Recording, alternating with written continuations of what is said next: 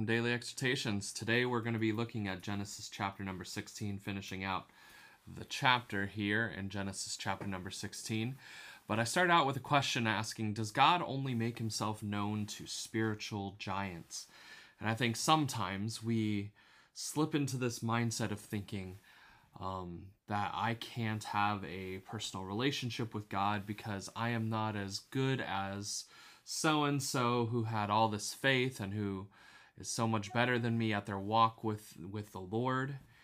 And we can give up in discouragement because of that. But I think from our story that we're going to see here is that God reveals himself even to people who are not those spiritual giants. In fact, we'll approach that question from a couple different angles here, okay? Let's look at Genesis chapter 16, verses 7 through the end of the chapter. And the angel of the Lord found her, this is Hagar, by a fountain of water in the wilderness, and by the fountain in the way to Shur. And he said, Hagar, Sarai's maid, whence camest thou, and whither wilt thou go? And she said, I flee from the face of my mistress Sarai. And the angel of the Lord said unto her, Return to thy mistress, and submit thyself under her hands. And the angel of the Lord said unto her, I will multiply thy seed exceedingly, that it shall not be numbered for multitude.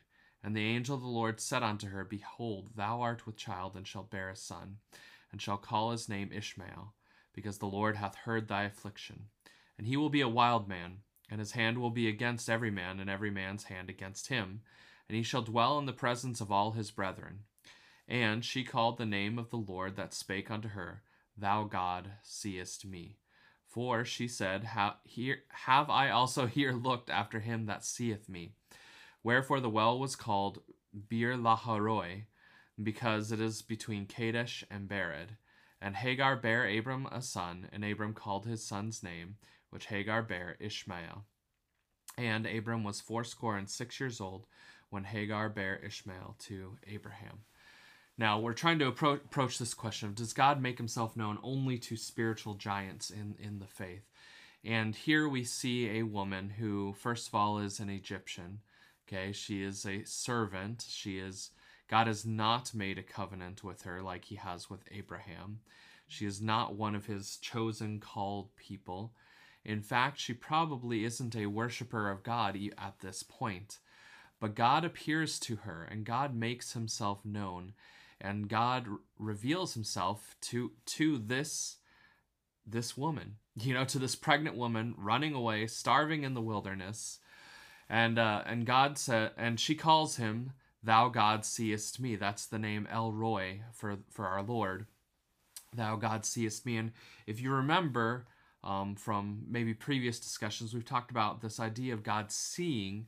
God seeing is includes within it the idea that God will meet the needs of that he sees. That's kind of the idea. He is the provider for those who he sees have a need. And so God intercedes on her behalf. He tells her, go back to Sarah and submit under her hand, and I'm going to bless you. I'm going to take care of you.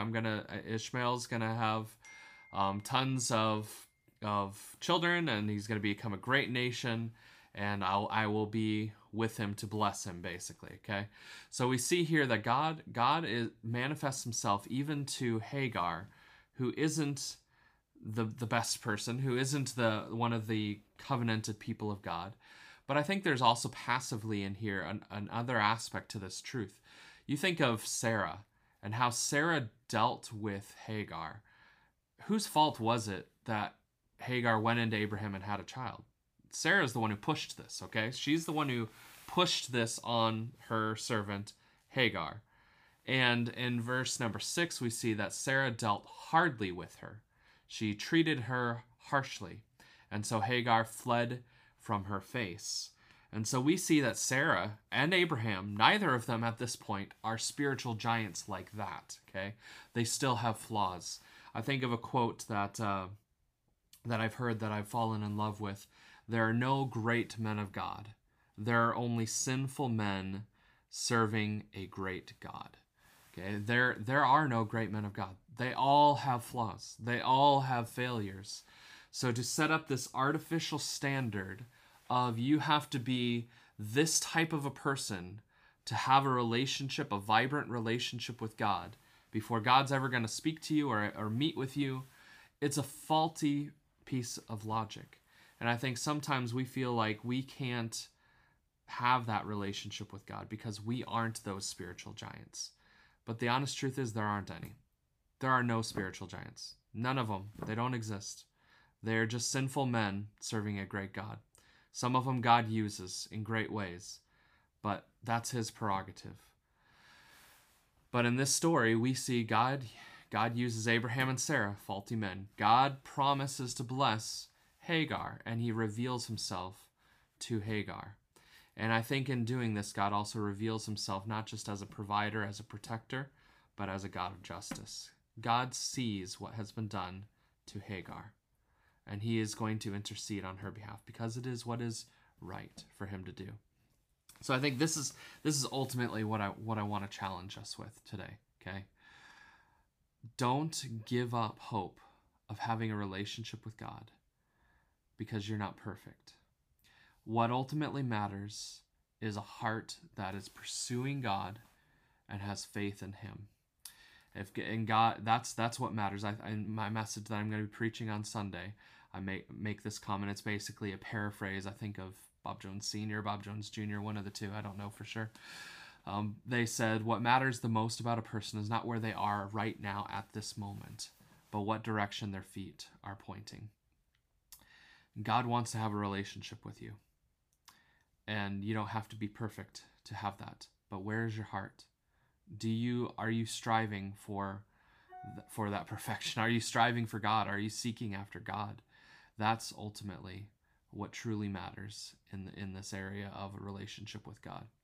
Because we will never come to the point when we are perfect, when we have no faults, when we have finally become sin-free. That doesn't happen. Paul said that he finds within himself a law fighting within him that when he would do good, that's when he does wrong, you know? And I think a lot of times we don't even realize how bad we really are because we look at our good things and think, oh, these things are good. But a lot of times those things are done in the flesh, and from God's perspective, they're just as evil as if we had sinned, you know? All our righteousnesses are as filthy rags. In our own strength, in our own merit, we do not have any merit of our own. We have no goodness to recommend us to God. It is only by his grace, only by his mercy, that we are saved to begin with. And it is still only by his grace and only by his mercy that we can have a relationship with God. So this is not to say don't deal with sin. That's not what I'm saying, okay?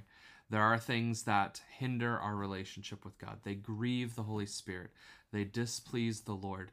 They can even cut off our prayers. But if you are pursuing walking with the Lord and your heart is right with him, God wants to have a relationship with you, and you don't have to be a spiritual giant to get there. Hope that's been a help and encouragement today. Have a great day. God bless.